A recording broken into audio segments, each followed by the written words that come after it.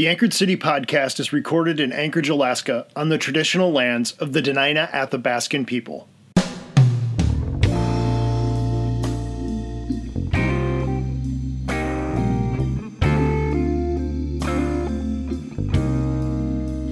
I have heard the oldest stories that the wisest man never told, and I cast aside my worries and just went digging for gold. And I will scale the highest mountains looking for the bluest blue. But of all the roads I'll ever walk, I can't have you. Welcome to this episode of the Anchored City podcast. I'm your host, Joel Kiekenfeld.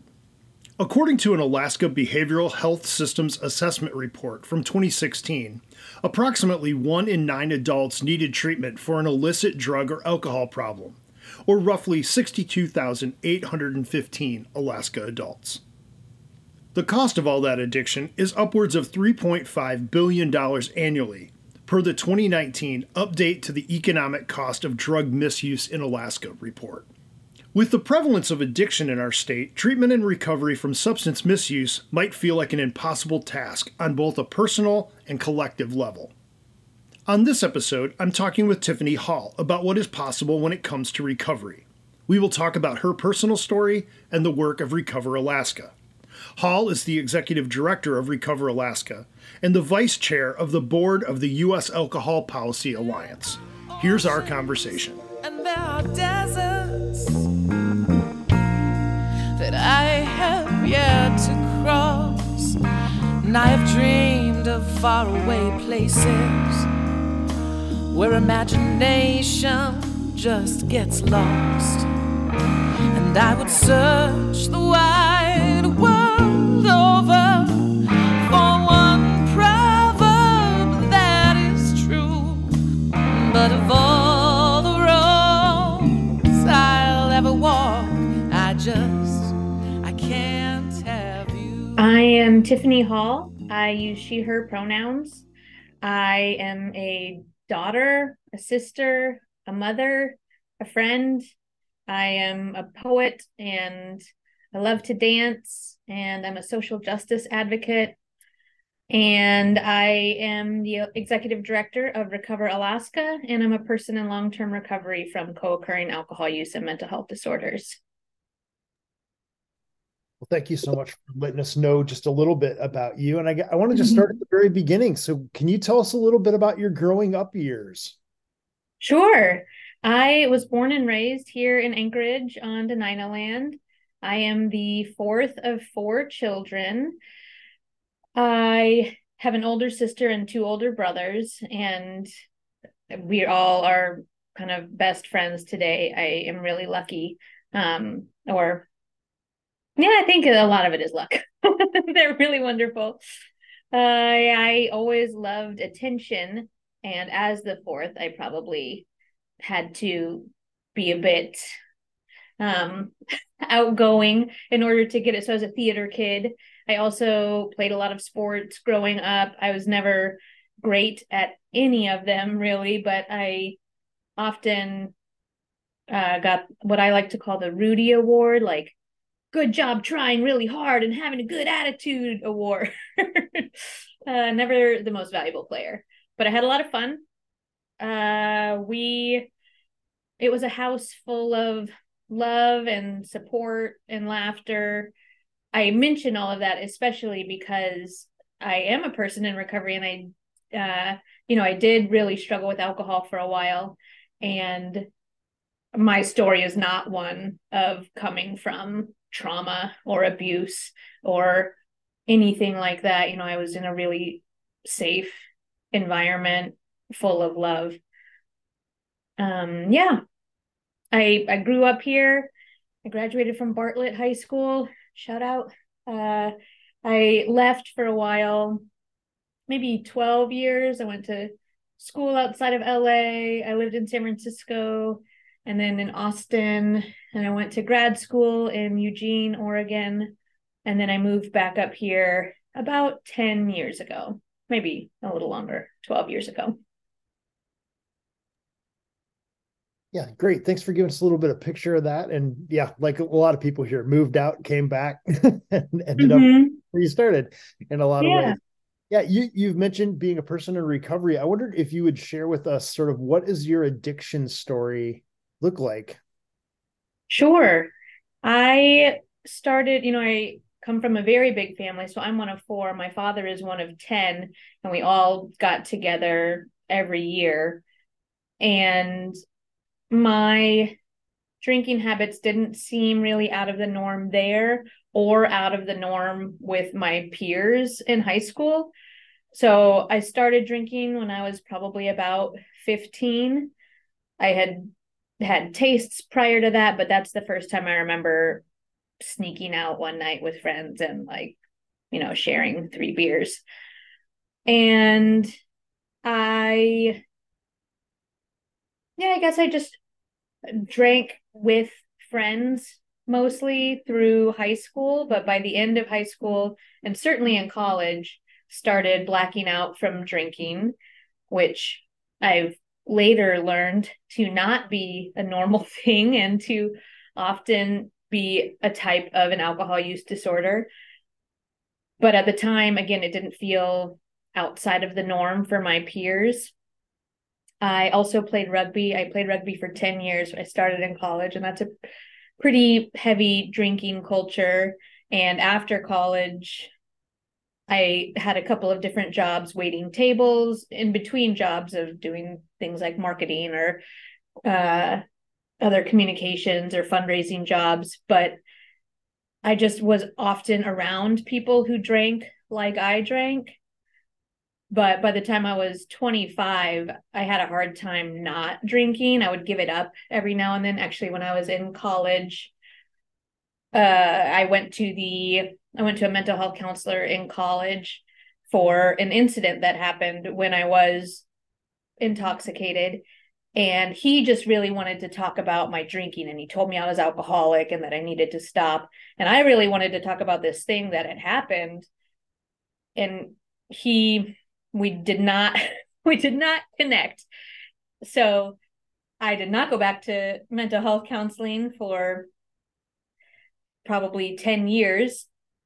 But in order to prove to him and to myself and anyone else who may question it, I used to give up drinking for Lent every year. So I would go 47 days without drinking alcohol. And to me, I thought, oh, that means I don't have a problem because I can stop whenever I want to.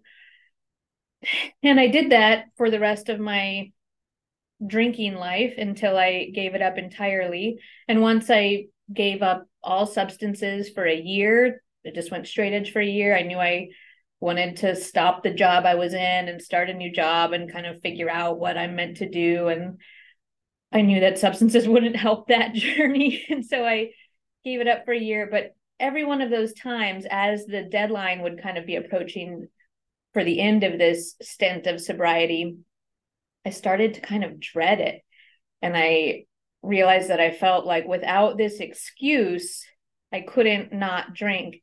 And a lot of that is social pressure and the social norms around drinking, especially because I was playing rugby and or waiting tables and or working at events where a lot of people drank a lot. Whatever it was, I just tended to be in situations with a good amount of alcohol. And so I would tell myself, okay, this time I'm going to only have an occasional glass of wine with dinner because I really like the taste of it. And that would maybe start out well, but I just couldn't control it. If I had one, I didn't know if I was going to have one or have a million that night.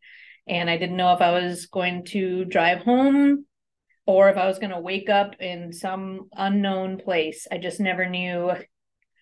I couldn't predict at all what was going to happen. And I would talk to my friends about maybe needing to quit drinking. And they would say, well, you don't need to quit drinking entirely. You just moderate.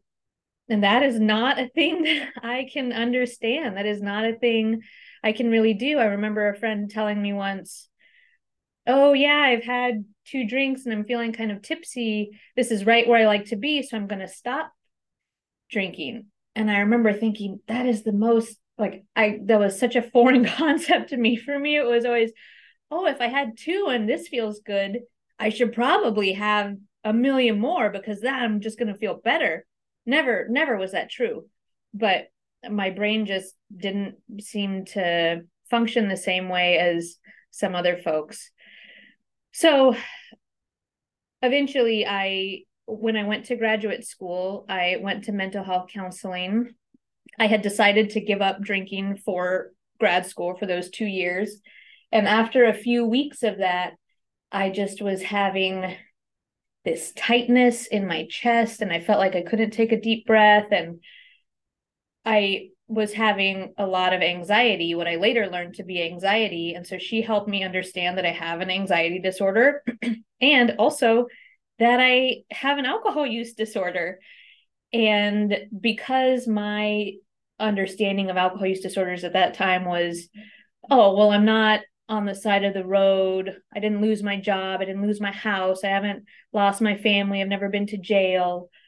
Surely I'm not an alcoholic, because that's what I thought it meant. I didn't realize that, much like most things in life, it is a spectrum, and binge drinking is one of them. There are a lot of different types of alcohol use disorders. So anyway, that was in 2009, and she really helped me with a lot of them. I mean, I credit her with saving my life.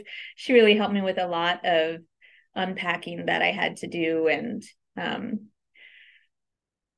kind of figuring out how to do life as a sober person, and not just the absence of alcohol, but how to really get well. Because like I said, I had been sober a number of times, but I was never that well.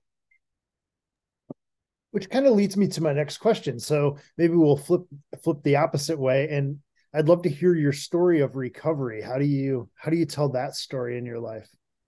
Yeah, it has made everything possible for me. It wasn't very easy at the beginning. I personally used AA as my program of recovery. I know that there are a lot of feelings around the anonymity of that program. And I'm not trying to say that AA is what works for everybody, or, I'm not a representative of the program, but that is what worked for me. And I like to say that so that if somebody who is struggling is listening to this, they know that's one option. And now there are many more. For a long time, that was the only option that people really knew about. Now there are so many different programs of recovery that can be as specific as a person would like, or as broad and open-ended. Anyways, that's a whole nother question. But for me, it really meant learning how to live and how to acknowledge and understand my feelings. I think I had been drinking to cope a lot with anxiety and with just anything challenging in my life. And one thing that they say is that, when a person starts drinking, or maybe at least starts disordered drinking, their emotional growth can sometimes stop at that point. So you kind of have to pick up where you left off and relearn some of these skills that other people may have learned in their early adulthood. So I spent a good amount of time going to meetings, or going to counseling, or going to group counseling, and trying to do spiritual work, and trying meditation and retreats and all these different things. And I'm really grateful that I did. They're all, everything has been pretty rewarding in some way or another, and some things I continued doing and some things I didn't. But bigger picture, in terms of my story of recovery, I feel like that's the only way I have been able to do most of the things I've been able to do for the past 14 years. I don't think I could have gotten as much out of graduate school if I was still drinking. I have traveled internationally by myself, which would not have been a safe choice. And in fact, was not a safe choice because I also did that in my active addiction. And it was not a safe choice. I own a home. I have a good job. I am a single mother, and that's I'm single by chance, but I'm a mother by choice. I made the very intentional decision to have a child by myself. I did an Ironman triathlon. I feel like so many things that I do today and who I am today wouldn't really be possible if I were still drinking alcohol the way I was. And I have to say a lot of that is also privilege, right? But still, I wouldn't have been successful in them if I were still drinking alcohol. So the theme for this, and you've used the word possible quite a bit in your talk there about what recovery looks like for you. We're considering this year on the podcast, this season, like what is possible. So like you said, if there's somebody listening who is struggling with substance use, misuse, addiction, how would you answer that question of what is possible to that person that might be listening to you on this podcast? I would say everything. I hear this story again and again from my friends who are in recovery, or who have reduced their amount of alcohol usage. Not everybody needs to be sober, but some of us do. But I always hear people say, if I could do it, anyone could do it. And just knowing that there is another way to live, and knowing that every moment doesn't have to feel hard. Or it's not, I'm trying to think about how to describe this. It's not that I don't still have really challenging things in my life. I certainly do. I'm just able to deal with them now. Another pretty common saying in the program is, my worst day in recovery is better than my best day in active addiction. And I think part of that is that I'm just not numbing my feelings anymore. So I'm capable of lower lows maybe, but also of higher highs. And when I do go through those lows, before, so much of it was around shame and maybe also guilt, but so much shame and self-deprecation, or, just the feeling of not being worthy of love or anything. And I don't have that anymore. Even when I make mistakes, because I still do, I still have a temper sometimes. I still say dumb thing, but I'm able to recognize that so much more quickly, and I'm able to take more accountability for myself and apologize and talk through what I did and try to figure out how to make it right. That I don't, even if I maybe regret the way a certain thing happened, I don't have that just intense weight of shame that I used to. I can't remember your question. What's possible? It's possible to live without shame. Maybe that's it. I am an external processor, so sometimes I get to the answer through talking things out loud. It's a good way to get through to the answer, that's for sure.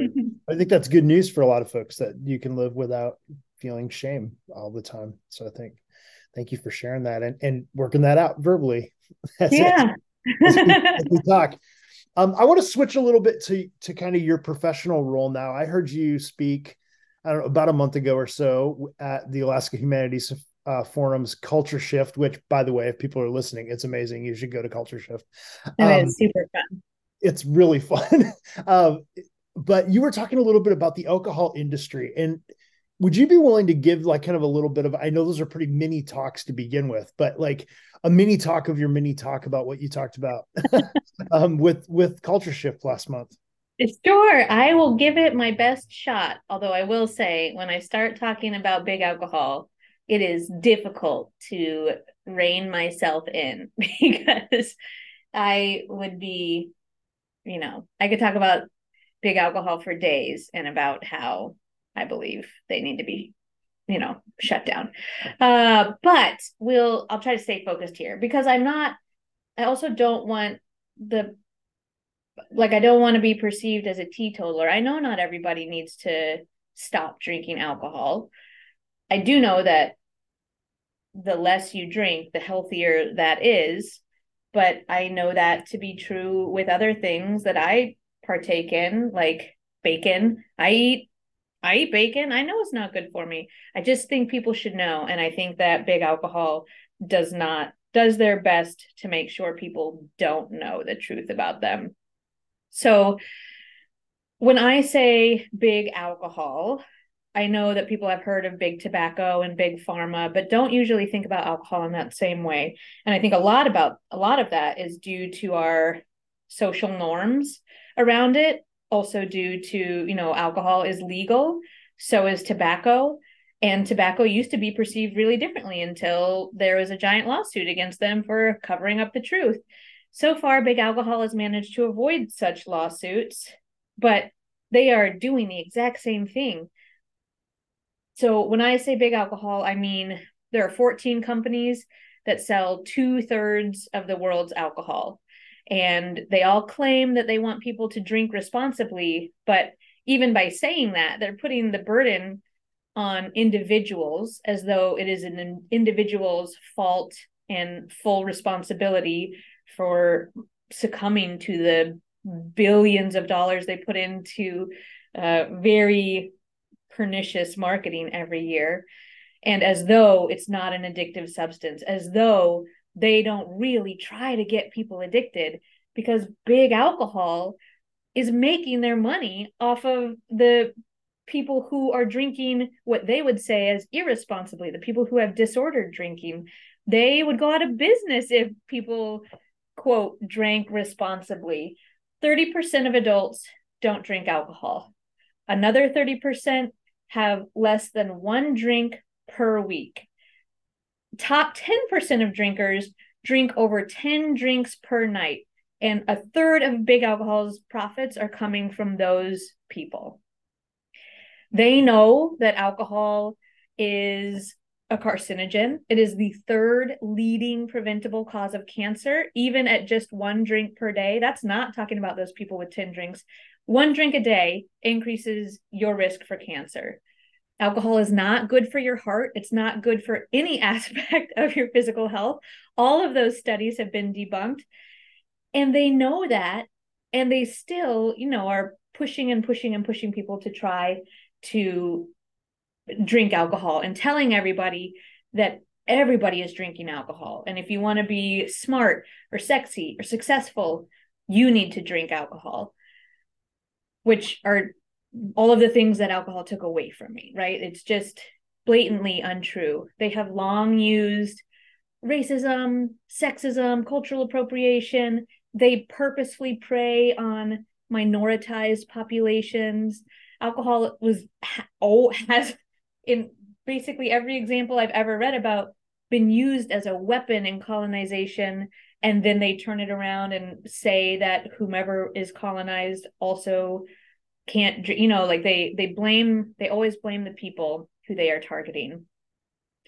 And right now, because of the way media has shifted, so it's always good for a company, if they want to make as much money as possible, to target young people and to get that brand loyalty as soon as possible. And because of social media and the rise of so many different things, with advertising, young people are being targeted younger and younger. Now I want to say kids and young teens under 16 have become the most critical entry point for companies trying to find brand loyalty. Youth in the United States see more than 3 alcohol ads per day, which doesn't even count all of the paid placements on Instagram or other social media where their influencers are getting paid to promote certain brands without even, that all flies under the radar. And big alcohol is allowed to do this because they have a ton of lobbyists. There are so many lobbyists per person, per congressperson in Washington, D.C., that they set and make their own rules. They are in charge of regulating themselves. If they followed their own rules about marketing, there would be 1/3 fewer ads for that people would see, including young people. And it's estimated that underage drinking would decrease by over 50%. But try to tell somebody that they can't drink alcohol and suddenly, try to tell somebody that you want to tax alcohol, or you would like to regulate marketing, or you would like to simply reduce the number of places people can purchase alcohol, and suddenly you're a prohibitionist. You know there are a lot of assumptions made about what you want, and not much done in terms of policy change because people are so afraid of having alcohol taken away. Okay. Oh, I'm going to say one other thing about it. What to do. I'm going to say what to do about it. So we know that our youth are seeing 3 ads per day, and that there's not a lot that we can do about that. But what you can do is to talk to the young people in your lives. That is the number one prevention method. Talk to them early, talk to them often. Alcohol is talking to them 3 times a day.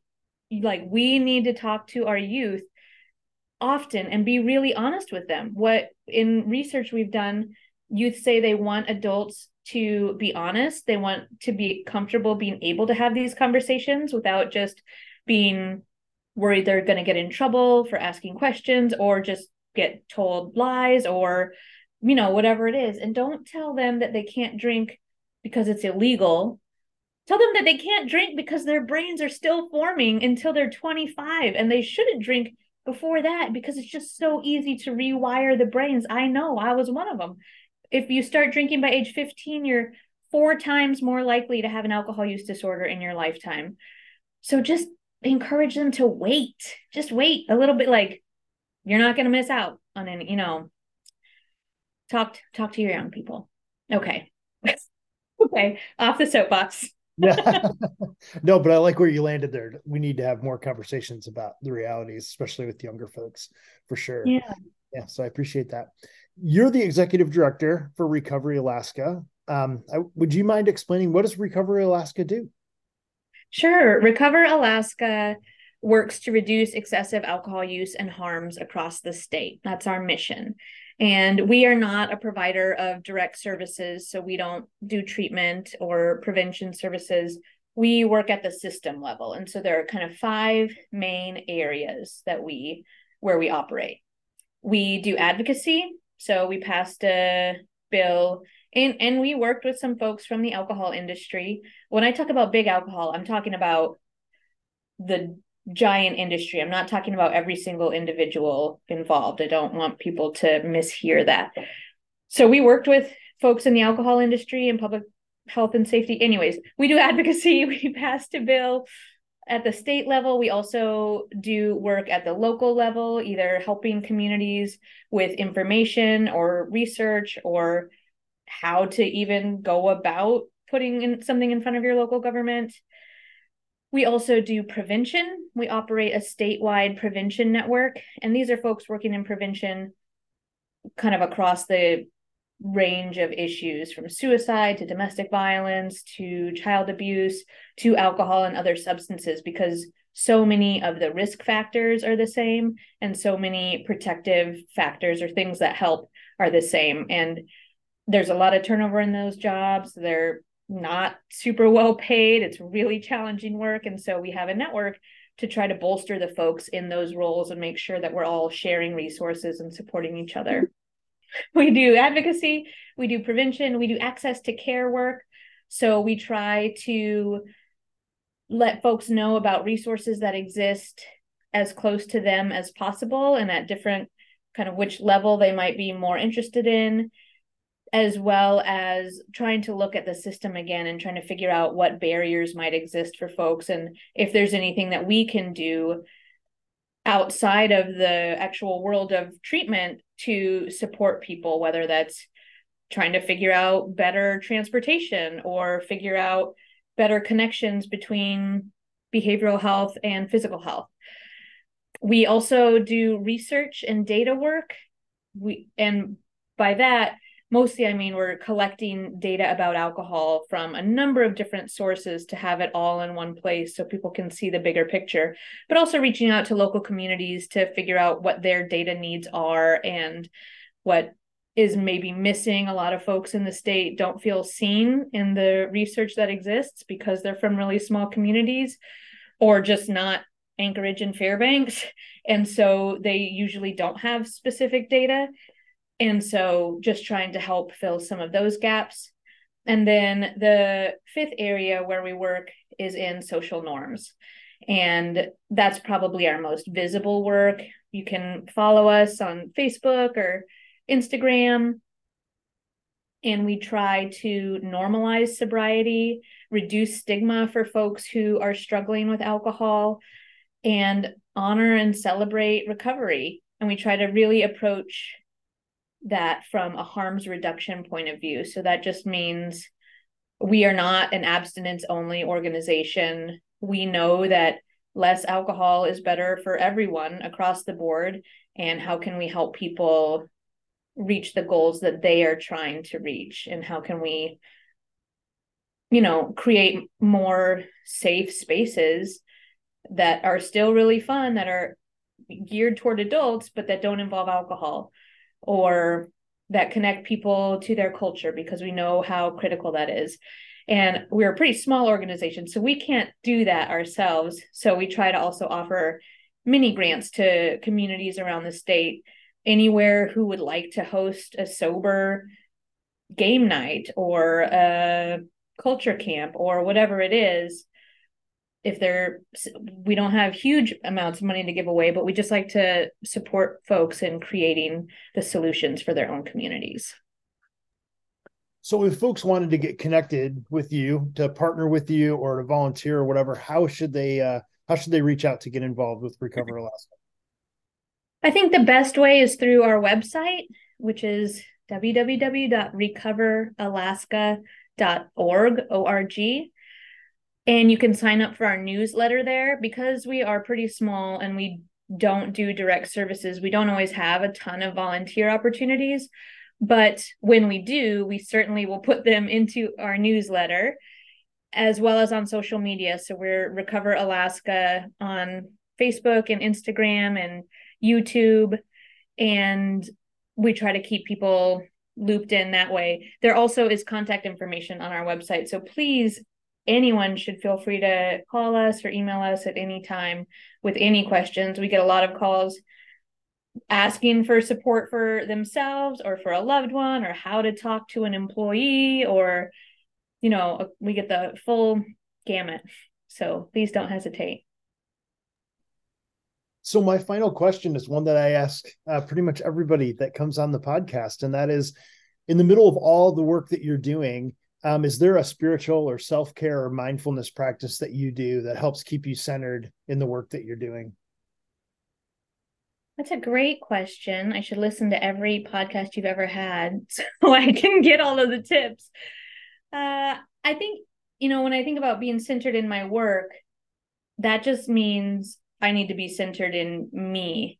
And maybe that's because I work in recovery, but I think more it's because at Recover Alaska, we really strive for a person-centered work culture where wellness is top of mind for everyone. We encourage other people to take care of themselves and to do a lot of different things for wellness. And so we try really hard to lead by example and practice what we preach. And so for me personally, I do some individual things. I write every morning when I wake up. Sometimes it's really deep. Sometimes it's whatever bizarre dream I had the night before, but I just write every morning. I take baths. I try to get outside every day. I used to do a lot more exercise, but I am a single mother of a toddler. So now exercise mostly looks like chasing her around. I also used to do a lot of meditation, even for just 5 minutes. I noticed such a difference with that. That is not in my kind of rotation these days, maybe just where I'm at in my life, but it's been super helpful to me throughout the past 15 years. And then just to also put out there at work, we do weekly check-ins. Every staff meeting we have, we all check in first, and it can be about what you did over the weekend or what you're dealing with in your family life or however deep or not deep you want to go. But it's a really nice practice to get to know everyone and to make sure that we are asking each other, how are we really doing? Especially because we work so much on Zoom these days. And then monthly, we have open meetings for brainstorming, anything that anyone wants to talk about related to work or not. We make space for that monthly. And quarterly, we do retreats with our staff. And sometimes that's very purposefully a wellness activity. We've done a sound bath or a guided meditation. And sometimes it's doing an escape room and having fun together and making sure that we're all keeping some joy with us. I love that you have practices that are sort of daily and weekly and monthly, and then also individual and group, because we often start thinking about mindfulness or wellness in like one particular way or in a certain way. And I like that you have that spread out in lots of different ways. So I think that's a really important thing for folks to hear. Yeah. Well, it's so easy also to get down on myself. Well, I'm not taking care of myself. But if it's also built into the greater group and it's, this is on the calendar every month, like it or not, it's nice accountability, at least for me. So thanks, staff. Yeah, absolutely. Absolutely. Well, Tiffany, thank you so much for being willing to share your story and share a little bit about what this looks like, what's possible when it comes to addiction. So I really appreciate you taking the time to do that. Yeah, thank you very much for asking me to be on. I really appreciated getting to have the conversation. Thank you.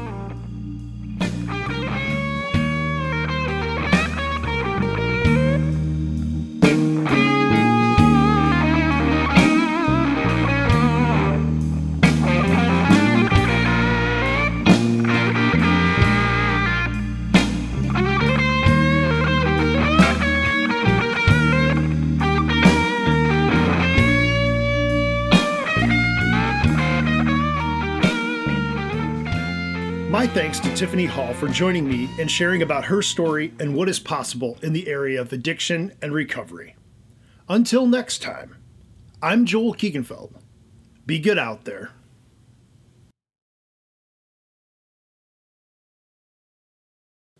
Thank you so much for listening. We're grateful for you, our listeners. If you are grateful for what you're hearing, please rate, review, and subscribe to this podcast on Apple Podcast or wherever you listen. And recommend us to your friends. Those are small things, but they make a huge difference. The Anchored City Podcast is a production of the Anchorage Urban Training Collaborative. The mission of the collaborative is to train the heads, hearts, and hands of urban leaders to love their city and seek its peace. When we say peace, we mean a desire to see a world where all things are the way they're supposed to be for all people. Find us online at anchorageutc.org or on social media at anchorageutc. Resources used to make this episode can be found in the show details. Our theme music is by Anchorage's own Monica Lettner.